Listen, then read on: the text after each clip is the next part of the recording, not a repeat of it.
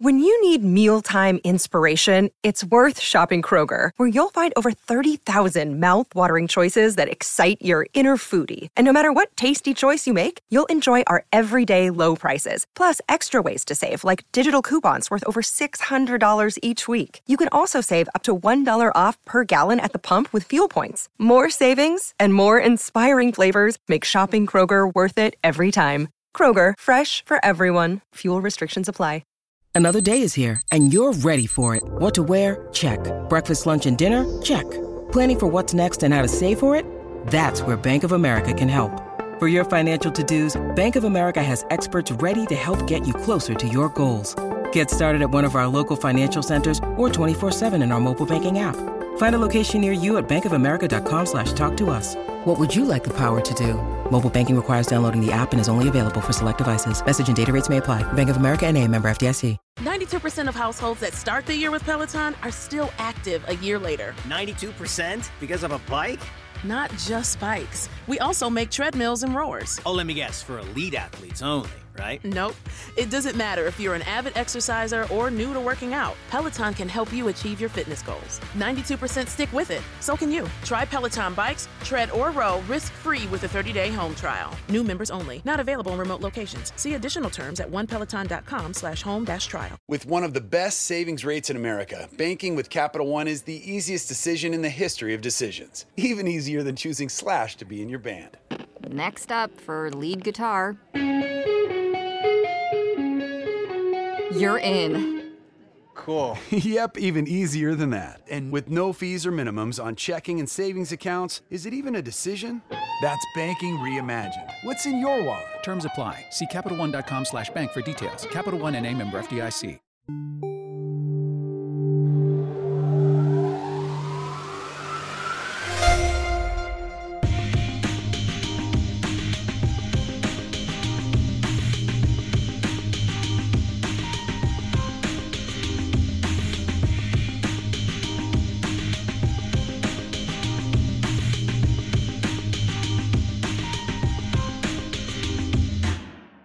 Hey everyone, my name is Christian, and welcome back to Throughline, the podcast where we try to find the concept in non-concept albums. Today we're taking a look at an artist with one of the most wildly unique and exhilarating female voices, and really musical voices in general. A singer-songwriter who broke into success with her first album at only 21, and our first American artist on the podcast. We're covering Jewel's Pieces of You.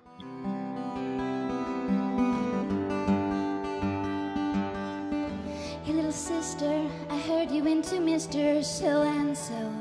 Knock, knock, knocking on his door again last night. Said you needed it bad. Yes, that Jewel. And by that Jewel, I mean probably whichever one you were thinking about, because I had never heard of this artist prior to it being a suggestion for this episode. Yep, it's another Blind Run. Now, before we get into the breakdown, let me lay out some quick facts about the album and artist as always. Pieces of You, like we mentioned, was Jewel's first studio album, released in 1995. But it was far from her first foray into music, the album having been constructed largely during her teenage years. In fact, several of the songs on the album were recorded live in the wild, including the applause at the end into the fabric of the sound, which is something I totally and completely refused to analyze in the structure because it felt nebulous, and I didn't have enough time in the episode, okay? Don't be greedy, it's already long. Anyway, the album itself actually completely failed to chart the year it was released, only breaking through 2 years later after a few single re-releases. When it did finally chart, it reached 5th in Australia and Norway, 2nd in Canada, 4th in the US, and 1st in New Zealand.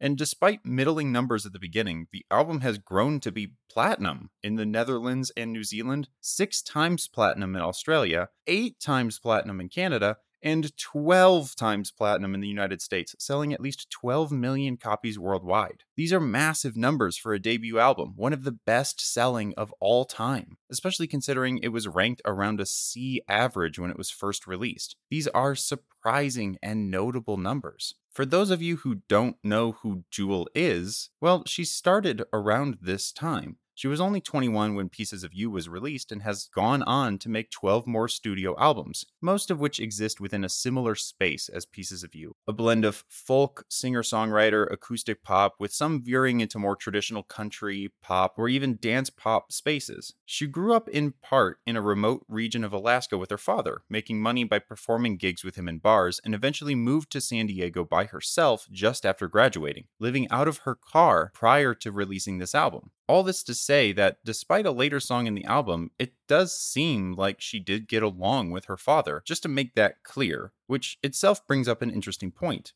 Not every album is a one-to-one retelling of some aspect of the artist's life. Some things are fabricated or built out of a small fragment of truth in order to facilitate a more meaningful or understandable sentiment in the lyrics and songwriting. On this point, because I do not research anything about the artist prior to writing the breakdowns, I do not have any outside information to refute a theory I may ascertain from reading the album on its own. As mentioned in other episodes, it should be noted that these breakdowns are theories meant to provide new perspective on the meaning of the album and find a thematic connection, perhaps where one was never meant to exist. Now, back to Jewel, she has sold over 30 million records internationally and has released an album even as soon as April 2022, just 2 months before this episode comes out. She has toured in at least 14 official tours, playing over 600 shows worldwide, at least in the numbers that I could find, and at only 48 years old, she seems like she doesn't really have many plans to stop making music or touring anytime soon.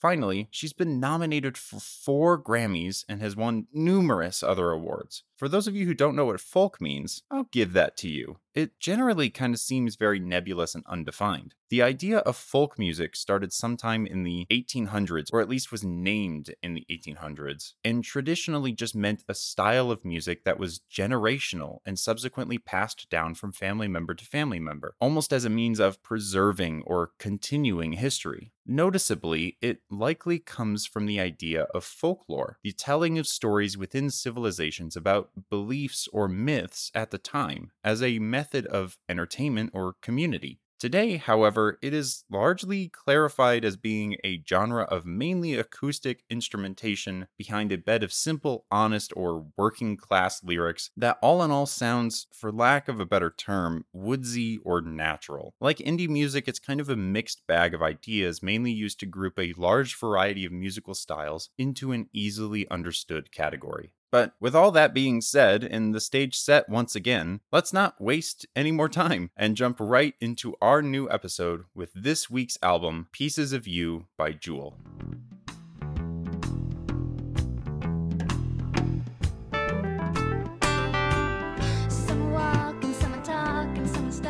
This album is not what I was expecting. When I was suggested to cover Jewel, I was expecting more of a fun, lighthearted, semi-country acoustic romp through relationships and slice-of-life situations. With little to no information going in and such a soft album cover and name, I had to rely on my contextual knowledge, falling back on stereotypes due to a lack of information, a dangerous position to judge new music or really anything from. And I was so far and away blindsided by this album that I'm almost upset that it wasn't something lighthearted or kitschy. Because this music is so incredibly grief-stricken and raw, and also intensely relevant. I've been listening to this album now for about 2 weeks, prepping my thoughts to compile here until I actually began writing a day after one of the most alarming events in recent American history. And for a moment, I considered whether or not this album was the most appropriate for the time. Entertainment that interacts with the world in real time is risky and often defeats the goal of many who search out shows, movies, podcasts, books, video games, and more to escape the horrors and plights of everyday life. But as I continued to think on it, it seems more and more necessary to discuss these issues and work to uncover both the truth and possible solutions for the crisis of humanity unfolding. And one of these most common recent trends in dramatic stories is that of generational trauma. and the reconciliation of the sins of our mothers and fathers to develop a healthier society and ancestral relationships going forward. Even offhand, movies like Everything Everywhere All at Once, Encanto, Turning Red, all within the last couple of years, all talk about this growth and attempt to understand those different from you, especially within your family, and a push toward being kind and forgiving, not needing to push the same difficulties that you had on those around you because you think that your life has been unfair. And as you can probably tell, we've skipped a key portion of this episode. By this point, we typically start to go track by track over the first 3 or 4 songs in order to see if there's any connection or pattern that we immediately start to notice. The only problem with that here is that Pieces of You has such a wide variety of topics that it is attempting to cover that the first 3 songs do not have any fully developed connections. Actually, let's go track by track quickly so you can see what I mean. Who Will Save Your Soul discusses people who are generally in positions of power and how they use this power to manipulate or control those who struggle, often under the pretense that the powerful believe they are immune from spiritual harm by some divine forgiveness. But Jewel very clearly dictates that those who scam and cheat their way to success are damning themselves because they're rotting from the inside out even before their soul is secured. Pieces of You is a minor keyed, echoing, haunting piece that covers individuals who are unkind or cruel because they are internally critical about an unchangeable aspect of their nature, but choose to punish others for it because it is easier than punishing or accepting themselves. Immediately following this is a challenging song in Little Sister. In fact, take a listen and make notice of the obtuse metaphor work. Every day we starve while we eat white bread and beer. Instead of a handshake or hug, we spill the pills and sweep them under the rug. My little sister's a zombie in a body with... At first glance, just quickly summarized, it seems to be about the proliferation of drugs and drug-like analogs like propagandized media or lifestyle trends that benefit the seller and harm the user in a perpetuating loop that sickens all of society and their souls in one go. Essentially, through addiction, the majority have been worn down to empty husks, zombies who blindly amble through life in ways that are unchallenging. But though it seems like a pattern is forming here, it's loose and uncommitted. There are hints of the corrupt nature of those in power positions and the general idea of a crumbling society where the pillars of a happy life are abused or damaged, but it doesn't come together completely in the first 3 songs. And even then, the next song, Foolish Games, is about something else entirely. Rather than societal failings, it's much more personal, on the surface being about an individual who finds herself in a relationship that feels unfairly balanced out of their favor. Their partner is mysterious and interesting, smart and creative, with a mind that outshines. A perfect, immaculate concept, yet the main character is imperfect and soiled, and it seems like the partner understands this and insults or breaks up with her as a result. Take a listen to the second half of the second verse here. Things that knew what an honest dollar did mean. I hid my soiled hands behind my back. Somewhere along the line I must... Things that knew what an honest dollar did mean. I hid my soiled hands behind my back. Simply, she just feels like she doesn't measure up. But how does that even have a chance to connect to the first 3 songs? That seems wildly out of left field. A look turned inward on imperfection. And wait, you ask, didn't you say this was about generational trauma? Well, I did. But also, yes and no. It is about generational trauma, but it's not only or even mainly about generational trauma. That's really only merely a piece of the puzzle. We've already introduced this idea of an unfair world and a push to find a way to combat the forces that cause it to be so. We also have the idea of self-imperfection in comparison to perfection, an unattainable and painful goal. But like I said before, that's really only a surface reading. So let's crack open Foolish Games just for a moment. It would be easy to label this song as a relationship song, one that Jewel possibly went through where she felt inadequate or dominated by the presence of her partner. But if we look through the lens of a generational struggle here, we see this song in a new light. As children, our elders are idealized in our minds, told that they are wise because they've lived through more time, and as such have had time to grow, develop, and become perfect. They seem smart because we know very little. They seem mysterious because there's thousands of hours of their life we don't know about. They seem interesting because almost nothing has happened to us. They wax about the things they believe to be right and wrong, speaking as if truth and the imperfections and mistakes that we make growing up seem dirty, soiling us, an aspect that we feel the need to hide. But then, as we get older, it's only then do, at least some of the time, these things become revealed as fraud, as inconsiderate or flawed. Not to play the same song twice, but listen to the bridge of Foolish Games and notice her anger here.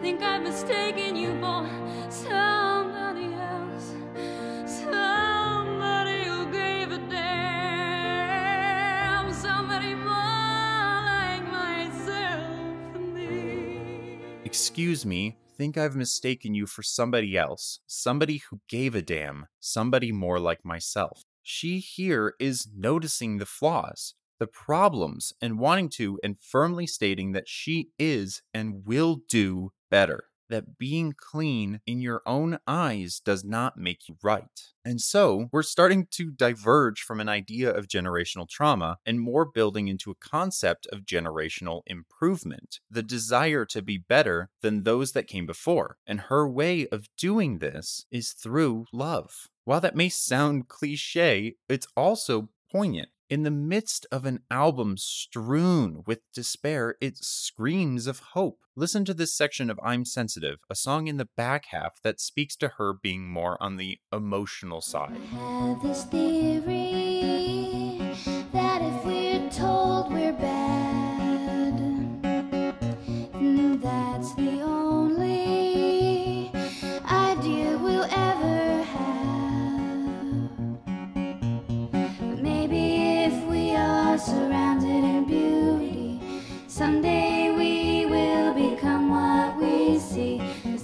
But maybe if we are surrounded in beauty, someday we will become what we see. It's a utopian ideal for sure, and she is aware of the near impossibility of the task, but it doesn't dissuade her from the hope. And this is actually fairly easy to see in the album art. It's a fairly clean design. The artwork shows Jewel in a soft blue landscape, her image embedded in the shape of an angel wing-like silhouette cut from a white background. Her name and the name of the album appear in the upper right-hand corner, thin fonted with the title in lowercase. There is a softness here, but also a very peculiar reference to herself being a part of the angel wing, almost implying she is angelic herself, which is an ideal we'll return back to. However, beyond the angelic reference, the most important part of the album art is the tagline on the bottom. It reads, "What we call human nature, in actuality, is human habit." This is an incredibly bold statement, but also displays an incredible amount of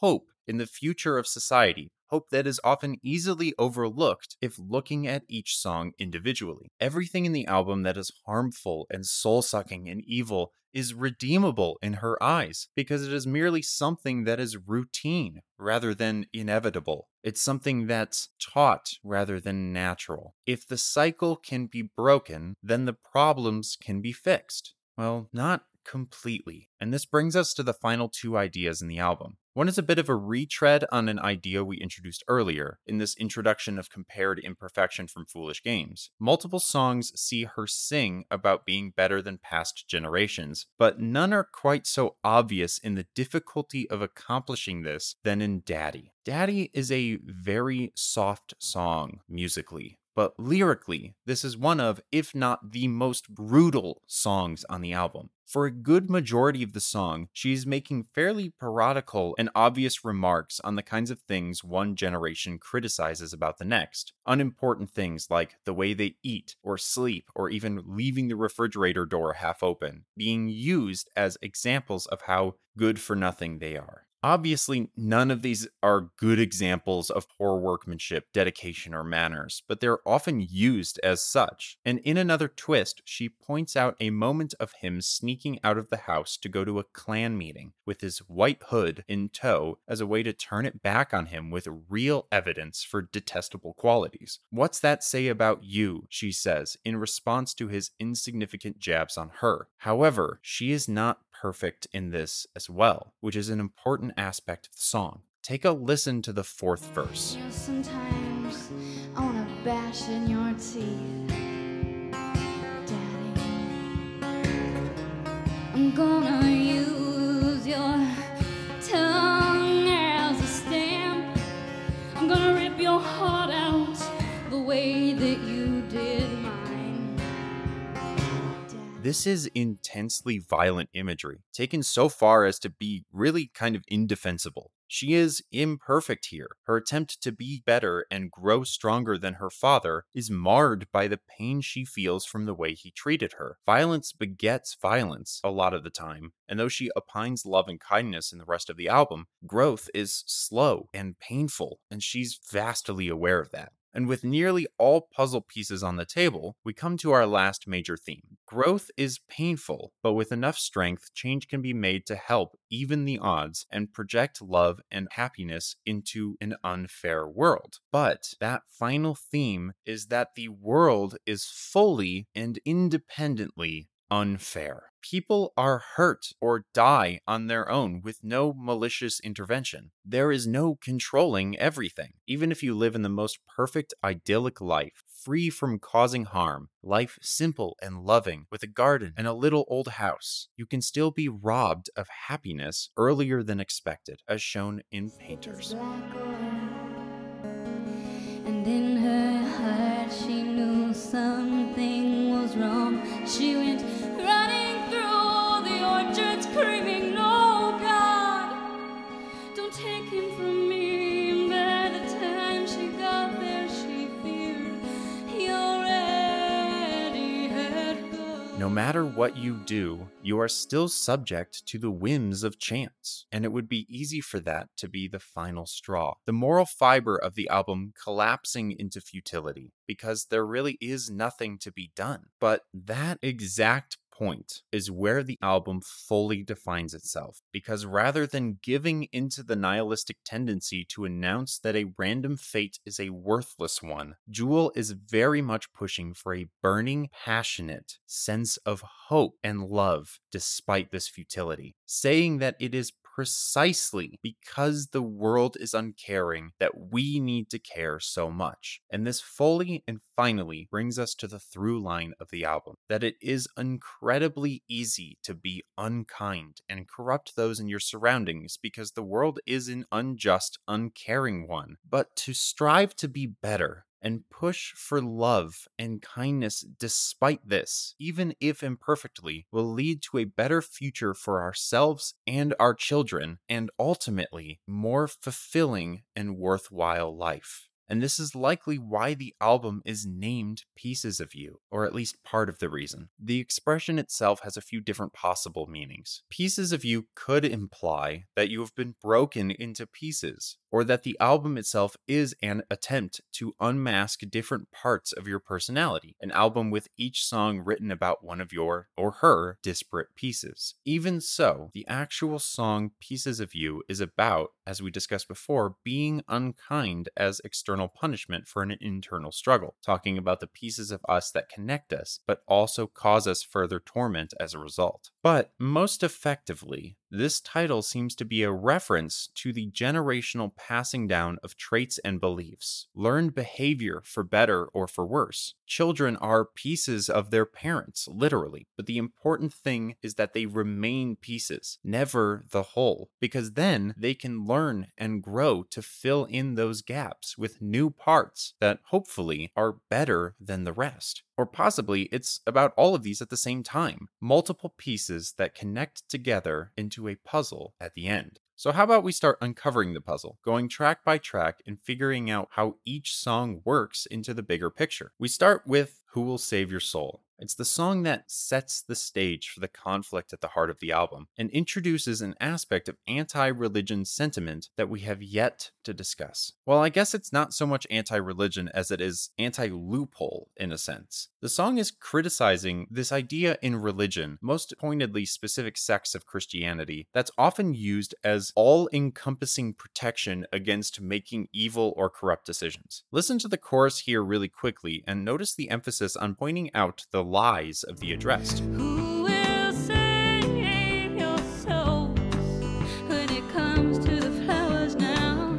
Who will save your souls after those lies that you told, boy? And who will save your souls if you won't save your own?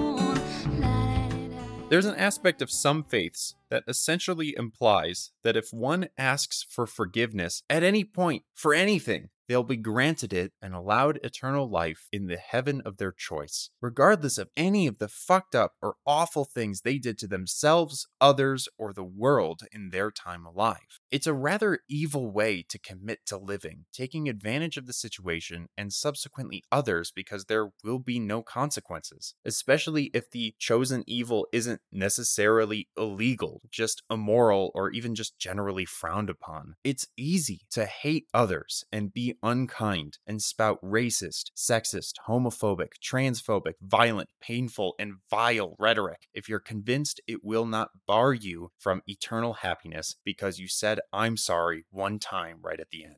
To be clear, religion is not in and of itself bad, but taking advantage of free forgiveness to be a terrible member of society is evil. Jewel here is very clearly saying, at least in my interpretation, that how can you be so convinced of your soul's safety if you refuse to do anything yourself to make it a positive force in the world? In the rest of the song, she sings about fighting others for power and scraping and clawing for more, which leads into a perfectly self-perpetuating loop. She has no solution here. She has no positivity. This song is the state of the world in her eyes, broken and cutthroat, with an endless attempt to circumnavigate a solution of being kind in favor of praying to as many gods as there are flowers to just get an easy break as a reward. This song is also one of the most orchestrated on the album as well. A full band with multiple instrumentalists all contributing to add texture to this song. This serves to add as another layer onto the meaning, showing the very affirmed position of society at this point. This is the most realized and fundamental truth of our reality, that people are poor because others are rich. People are unkind and corrupt because they feel they can be. And people are fake or easily convinced of bad because there's no other way. And so, this is the most realized song, at least musically. And then, we immediately swing over into a different style in Pieces of You, the title track, in a rather inflammatory one. So much so that I actually must warn anyone who searches out the artist in this album to understand that the song makes reference to a couple racial and homophobic slurs as a method of creating discomfort in the meaning. Regardless of its purpose, whether justified or not, it can still be alarming to hear. So this is a warning to listeners on this song. I will not be saying or playing these sections, but you can search out the music or lyrics if you desire. We've already discussed this song a little bit, but following the stage setting of Who Will Save Your Soul, this song has an important role to play in pulling in a few defining themes off of the beginning. Firstly, it solidifies the expression of being unkind as an endless and damaging cycle, often leading to violence. Hearing the words or phrases over and over again is meant to be uncomfortable and build an ugly atmosphere, one that is unpleasant to live in, as an example of turning the words back on those who say them to realize the feeling it creates in the target. Take a listen to the ending of verse 2 and notice the way Jewel chews the words to add malice. She's a pretty girl. Does she make you think nasty thoughts? She's a pretty girl. Do you want to tie her down? Again here, there are no solutions, but rather, the second theme this song creates is one of shared experience. We are all human, and as such, we are all connected. So the things you say negatively about another are not just contained to them. Harm spreads, and is often a harm that those who cast it are doing so to prevent doing to themselves. And in this idea, there is hope, but the hope is hard to find because we see with Little Sister a furthering of the idea presented in Who Will Save Your Soul, except that here she is talking less about those who use and abuse power or corrupt means to improve their situation at the cost of others. This song is about those caught in the losing positions. My little sister is a zombie in a body with no solo role. She has learned to play in a world today where nothing else matters. But it matters, we gotta start feeding our souls, not our addictions or afflictions of pain. Controlled and ferried from substance to build mindless zombies who are unable to challenge the status quo, who are unable to escape and plead for a better life and better conditions. But here is the first aspect of pleading, the first moment of Jewel crying out for a more loving future. She sings in that second refrain from earlier, essentially that we are touch and love starved. We're focused so much on simple things to satiate our lives, things reliable but not nutritious, dangerous and addictive, that we are avoiding our loved ones in favor of our dealers or doctors or vices. And you'd think that we would continue pushing further past the curtain of the aspects wrong with society, but it isn't necessary. That isn't the most important part of the album. It's merely defining the problems to be solved later. And nothing is yet solved in Foolish Games. We've talked about this one a lot, so just a brief summary. Essentially, this song, hidden under the guise of a young troubled relationship, is actually about generational differences, the magical mysteriousness of adults and their smart opinions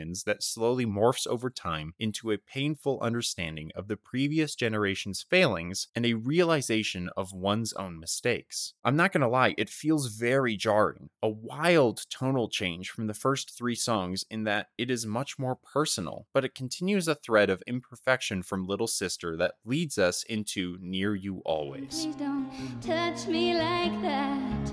Makes every other embrace seem pale and shallow. And please don't come so close. It just makes me want to make you near me always. This is a weird song because it really could work in the album as both a dark or a light song. The main character of the song is begging the partner to be less loving and less kind because it will lead to an obsession. The sheer act of this kindness feels like risk because if it fails or is unreal, the consequences can be devastating, like one's heart being crushed between their teeth. This is the dark side. She believes that having this hope is a risky proposition, a dangerous game in the unfair world. But it also almost reads like that one interpretation of Baby It's Cold Outside, where the woman is rejecting the man's advances but never leaves because it was seen as impure or deviant to actively desire the choice to stay in the time period when the song came out. This is the romantic interpretation, a fearful aspect of insecurity and self-doubt, sure, but one that hides an incredible passion and desire for this love. This is the light side, and seeing how the rest of the album shakes out, it feels like this is the more likely side, especially considering Painters. He put watercolored roses in her hair. He said, love, I love you. I want to give you the mountains, the sunshine, the sunset too. This is the second saddest song on the album, but it beats out the other by also being one of the most beautiful in its sadness. This song is a long story that I'll try and summarize as best I can here. It's about a couple who live with love and passion in their hearts and paint the world around them and each other as mementos of the time they spend together. However, one day the husband dies unexpectedly on a particularly foreboding night. The woman is distraught, saying that everything is a waste if he's gone, especially the paintings reminding her of his death. these memories, but is suddenly reassured by him that these paintings are showcases of the love they had and are talismans of the continuation of that love, that it is never truly gone but captured in those moments. And so she continues to live out and use the paintings of each other as reminders and continues to paint him to remember well into her old age, never losing that love. Like I mentioned before, this is an example of the futility of life, but also about using love to combat it. And in this way, it is also abstracting out to an idea of using love and kindness to combat the impossible nature of the harm of society. Listen to the chorus of the song to hear that abstraction take place. They were painters, and they were painting themselves lovely.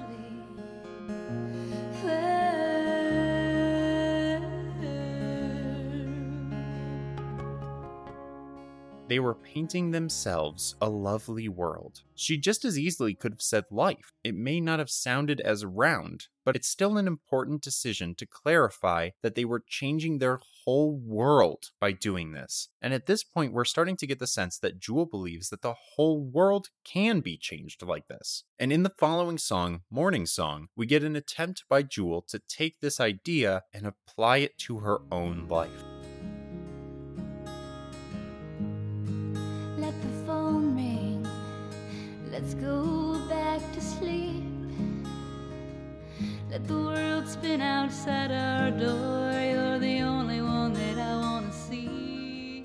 The entire song is designed to be playful and simple, foregoing chores, foregoing work, and all the familiar trappings of everyday life, to bathe in love for just a little bit longer. She very specifically even presents an idea of this possibly being all she needs as well, saying that for him, she'd be a poor man's wife, inasmuch that they wouldn't have a lot, but they would have each other. It's incredibly soft. This is a bright point for her, a hope nestled within that wishes for this easy life. But this easy life is soured by the surrounding songs. Painters involves a sudden, unexpected death, but the following song, Adrian, suffers from an even worse affliction. Whereas in Painters, the love between the two individuals was enough to allow the wife to keep living, bolstered by the memories and paintings of their time together, Adrian is about a boy who becomes critically disabled to the point where he seems catatonic and absent. It's no accident to place Morning Song between these two, as it affirms an aspect of instability. A moment of pure happiness is only one step, one accident away from an existence that seems unjust. And life is full of decisions, full of situations where the correct thing to do isn't incredibly clear. And by placing this song where it is, she is saying that sometimes merely love just isn't enough to even make it easier to take the blows from an unfair world. Take a listen to the fourth verse of this song as the generalized others talk about unplugging Adrian from his coma, and Mary, the other main character, refuses to allow it, despite his life being significantly hampered from this point, even though he wakes up. They talked in a whispered hush, said, I turned the machines off.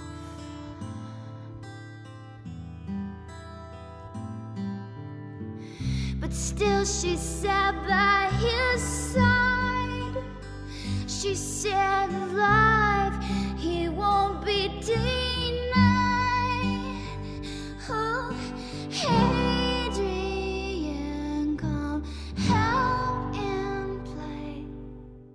But that doesn't mean it isn't worth trying, even imperfectly. Jewel's voice suffers and cracks multiple times through each chorus, but Mary, though she grows to visit Adrian less consistently, never fully stops visiting, still coming to check in once a week despite the disdain from the community and the implied existence of her own separate life. Any attempt to bring kindness into the world is not a bad one, even if it's fundamentally unsuccessful. And this idea is explored more in I'm Sensitive. that being unkind is always going to cause harm. And while being kind doesn't necessarily always cause good things to happen, as shown in Adrian, being kind cannot, at least intentionally or easily, cause harm. As in the clip we played before, Jewel believes, has a theory even, that if we're bad, then that's the only ideal we'll ever have. But if we're surrounded in beauty, someday we will become what we see. It's an upward battle, obviously, but placing this song after Adrian starts to close the loop begun in Painters. Life is beautiful if shared with another, and even though tragedy can strike randomly and love sometimes isn't enough, it's not worth giving up and allowing ugliness to take over, because sometimes love is enough. And for those instances, it's at least worth trying. But just as Jewel sings "We Are Everyday Angels" at the end of the song, a sentiment expressed again later, and a callback to the album art itself, she again moves from universal to personal with the two-song diptych of "You Were Meant for Me" and "Don't."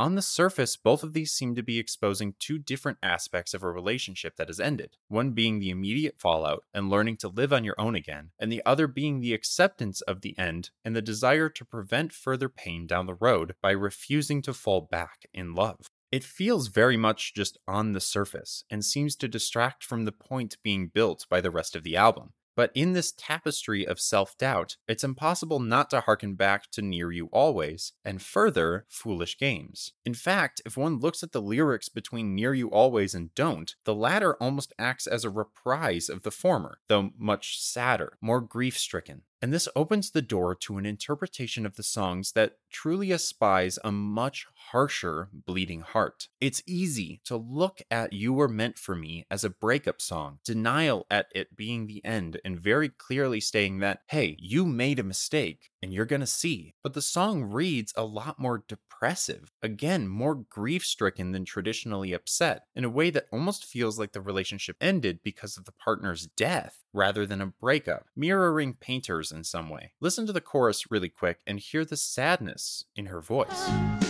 Trains last so long, even after you're gone. I know that you love me, and so you will see. You're meant for me, and I was meant for you. Even after you're gone, and soon you will see I was meant for you, and you were meant for me. We're almost getting a bit of a subplot throughout the album of a relationship that she felt was doomed to fail due to her insecurity, from Foolish Games to Near You Always, but there was the rumblings of something bad happening when they were at their best, from Painters to Morning Song, and now it has ended here, and she moves into Don't with the express wish to not fall in love again and suffer the same fate. Don't breathe so soft, and don't talk so sweet, and don't sing. She's ignoring her own advice of love here because it has hurt her and wronged her. Even if we read it as a breakup, she still feels betrayed by that endless love and passion she once gave and can't stand to let it happen again. She's fully admitting here that this hope for kindness and hope for love is not easy, even to the point where she might not be able to do it herself. And Daddy is where she targets that blame.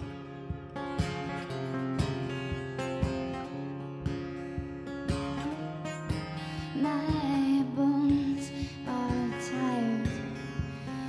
A song of violence and hatred, anger and confusion at how she could be brought up the way she was. She turns back toward the themes from before and begins weaving a surprisingly simple web formed of the generational trauma, spewing ugliness as a symptom of externalized self-criticism, imperfect growth, an unfair world or society, and even her own distrust in love through the composition here. She sings of minor flaws in herself, asking if they deserve her the punishment she received, but then turns the song on its head and wishes for his gruesome fate at the way he treated her and the way he raised her. She is lampooning her own lyrics from Pieces of You here, ironically, criticizing herself for the feelings she has, furious at her father for the things within herself she can't control that lead her into those damaged relationships and her inability to value herself enough to fall in love again. But she wants nothing more than to break this cycle. She doesn't want to be perfect, as referenced by her last lines in the song and the final one of "My bones are tired." But she doesn't want to be like him. The fighting and cruel words hurt her just as much as it does the people around her, and she vows to be better than he was in Angel Standing By. Here, she calms down and sings to her future, or possibly current, child that she promises to be a light in their life and always there for them. Listen to the chorus of this song.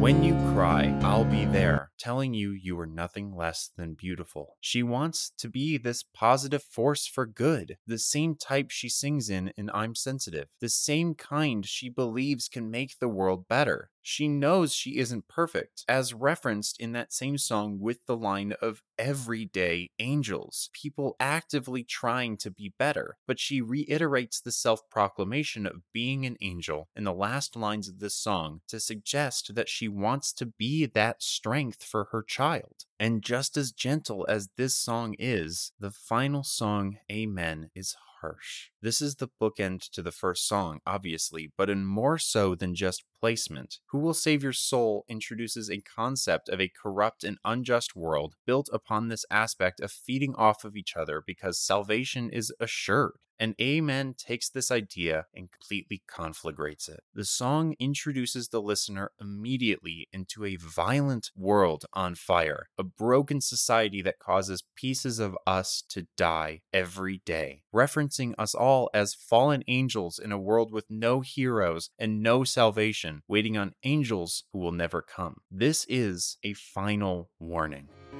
Where are my angels?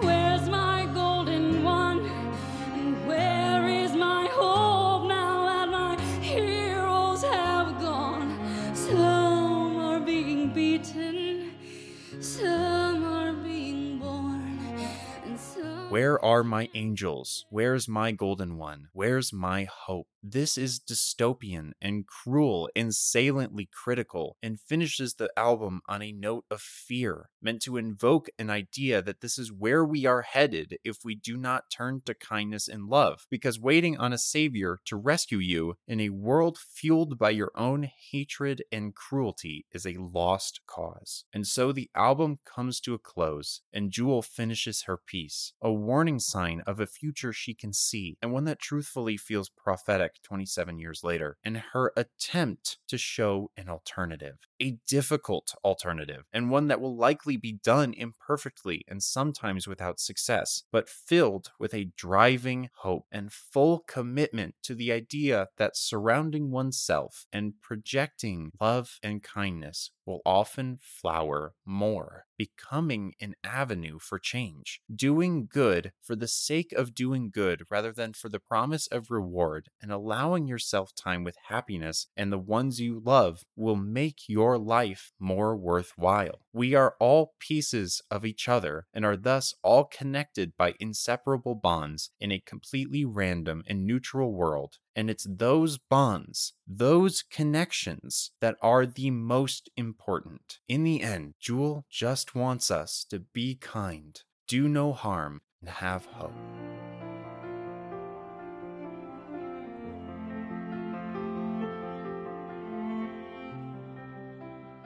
Stick around after the break for a quick conversation about the album.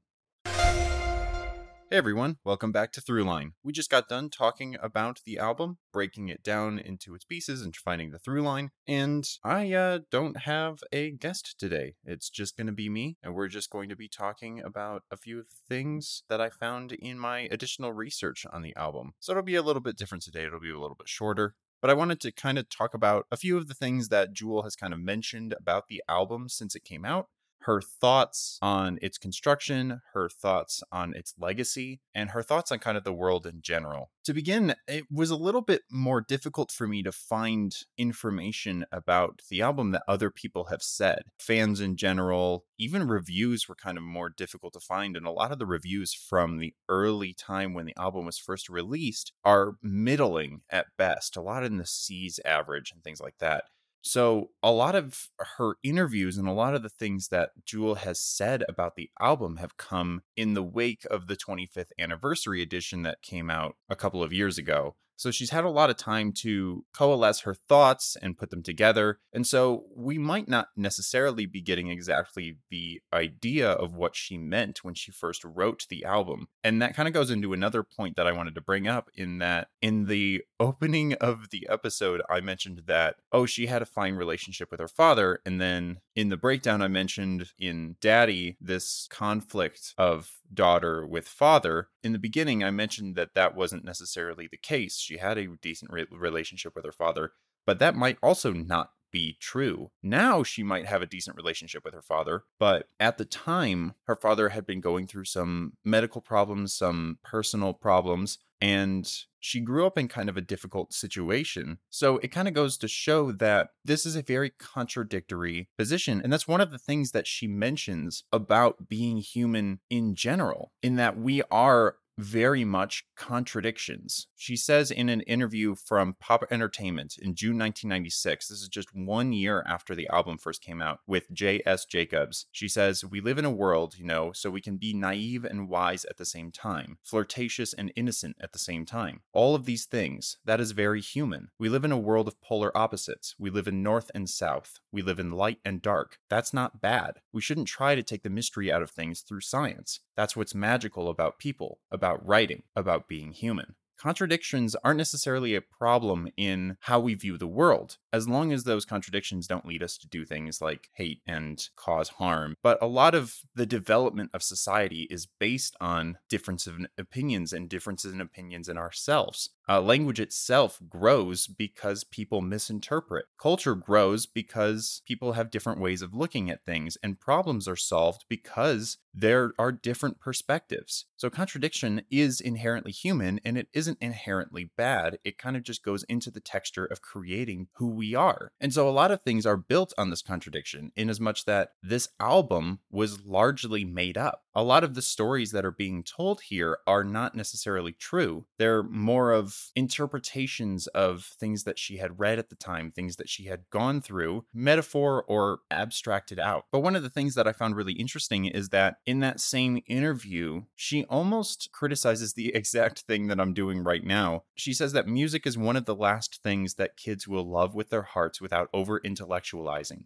I think cleverness is a kind of disease. It's not smart, it's just safe. And she's talking about her album in that it's not necessarily that important for it to be the most clever thing that's ever been written. And obviously I'm going through it and I'm trying to find the cleverness in it and trying to find the importance or the connection between all of the things. But that doesn't necessarily mean that there is one, and that doesn't necessarily mean that there has to be one. A lot of entertainment is entertainment, or is used to define human issues and kind of connect to our core emotional states, which we kind of talked about a little bit before. And I mentioned this in the last episode, but this is where a lot of the hatred for this album kind of existed when it was first released. There's a retrospective on the album done by Natalia Holtzman just a couple of years ago for Consequent Sound, where she's talking about how the album, for the most part, was rather cliche and, her word, schlocky, but that it was connected to her experience at the time. She talks about listening to a few songs that, while on second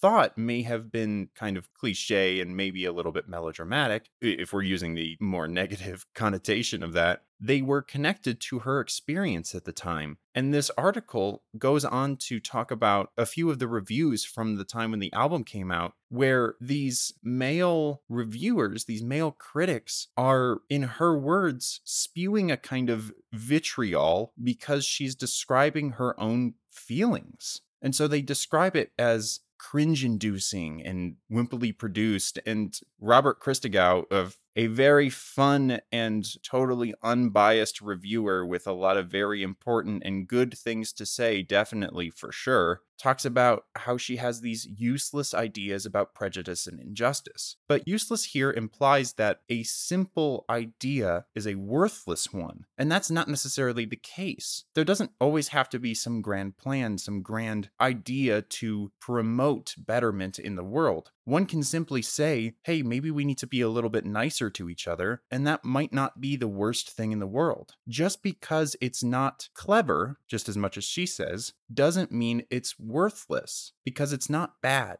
Anything good, no matter how small, can't be bad. It can only be neutral, or in most cases, at least a little good. And in society as it is right now, a little good is important because there's a lot of bad. So there's this unfair idea, especially male critics talking about female artists, in that the things that they say are too emotional or too connected to some sensitive side, which is something that she talks about a lot in her album, that make it devoid of reason. But reason isn't necessarily the most important quality of being human, because we are all people and we are all connected more commonly through emotion than we are through logic. And this idea of them being critical is in and of itself an emotional response to her emotional lyrics. And one of the things that she's trying to do is trying to say that saying these harmful things, whether or not you're trying to be unbiased about this thing, they're being critical in a way that is biased. Well, you can't just go and say, oh, she has this abiding love for her own voice, and that makes it insufferable, because these are not logical attacks. This is a character attack because you don't know these facts.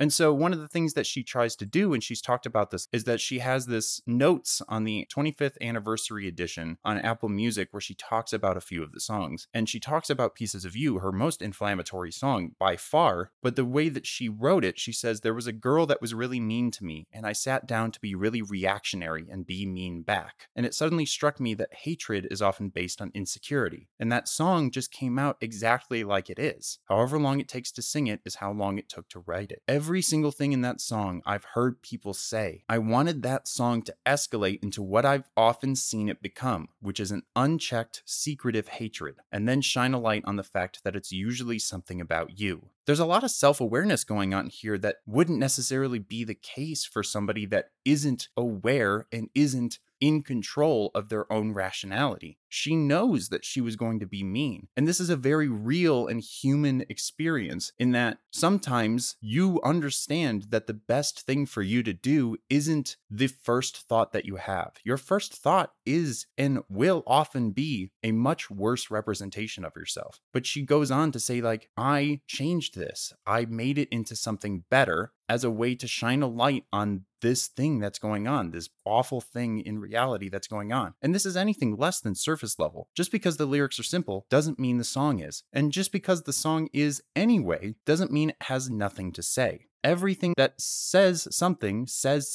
And it's unfair to not look at it in the way that it was attempting to present itself. We live in a very difficult culture right now. A lot of very difficult things are happening, with the Supreme Court being the way that it is. And at the time that I'm recording this, a mass shooting again happened just hours ago. And I'm recording this not as a response, but as the reality of the situation that we're living in. And an album that pushes people and influences people to be better, to be kinder to each other, and to push us into a world where these things may not happen because we're giving each other that support and because we're living for each other and not for ourselves, isn't a bad thing. Yes, it's a female artist, singer-songwriter, folksy music from the mid-90s. It is the absolute definition, or at least connotative definition, of melodramatic white girl schlock, as Natalia put it. But it may be talking about one of the most important things that we need to do as a society right now, and that's to stop causing harm to everyone. We are all connected. We all have the same genetic ancestry. If you break it down far enough, we're all exactly the same. But we are also different enough to be interesting, to create culture, to expand the limits of our society and expand our minds in a way that should be amazing. To know that our minds are capable of experiencing things that we didn't think were possible, that our minds are capable of understanding love in different ways than we previously knew, is capable of understanding ourselves and our gender and our own minds in ways that we didn't think were possible before. That should be amazing. And too often right now, because we're stuck in our own ways, is that seen as bad. Life is complicated and our minds are complicated. So shouldn't the things that we say and do to each other be more simple and be kinder? That's really all the time I have for today. So I think with that, we'll wrap up this episode of Throughline with this week's album, Pieces of You by Jewel. To quote one of my favorite lyrics of all time by my favorite band of all time, Typhoon, "Be kind to all of your neighbors because they're just like you. You're nothing special unless they are too." I hope everyone stays safe and we'll see you next time. Have a good night.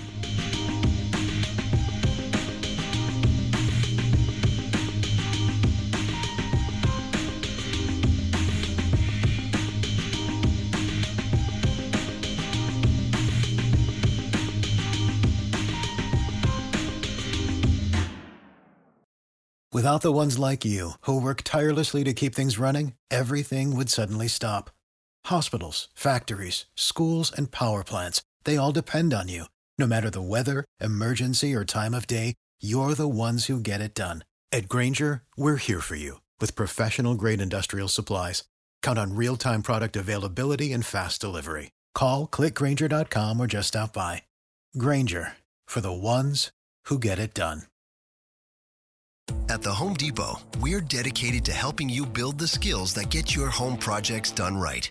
That's why we offer free and interactive online DIY workshops. During the live streams, our knowledgeable associates help you tackle your DIY projects no matter your age or skill level. You can learn how to install new single-pole switches, as well as standard duplex and GFCI outlets. Register for free at homedepot.com/workshops. The Home Depot, how doers get more done. It's NFL draft season, and that means it's time to start thinking about fantasy football. FantasyPoints.com features industry-leading experts and prognosticators using proprietary hand-charted data to help you score more fantasy points. FantasyPoints.com is the place to go for whatever kind of fantasy football you play. Whether you play fantasy football, daily fantasy sports, or do a little bit of everything, Fantasy Points has the meticulously researched content to guide you to victory.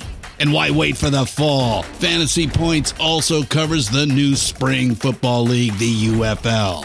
Join the guru, John Hansen, Scott Barrett, Joe Dolan, and other massive names in the fantasy football universe with an exclusive offer. Use code Pantheon for 15% off any Fantasy Points package, including the all-in package, with access to every article, tool, and data nugget that Fantasy Points has to offer. That's FantasyPoints.com and code Pantheon for 15% off at Fantasy Points. FantasyPoints.com, code Pantheon. Score more fantasy points.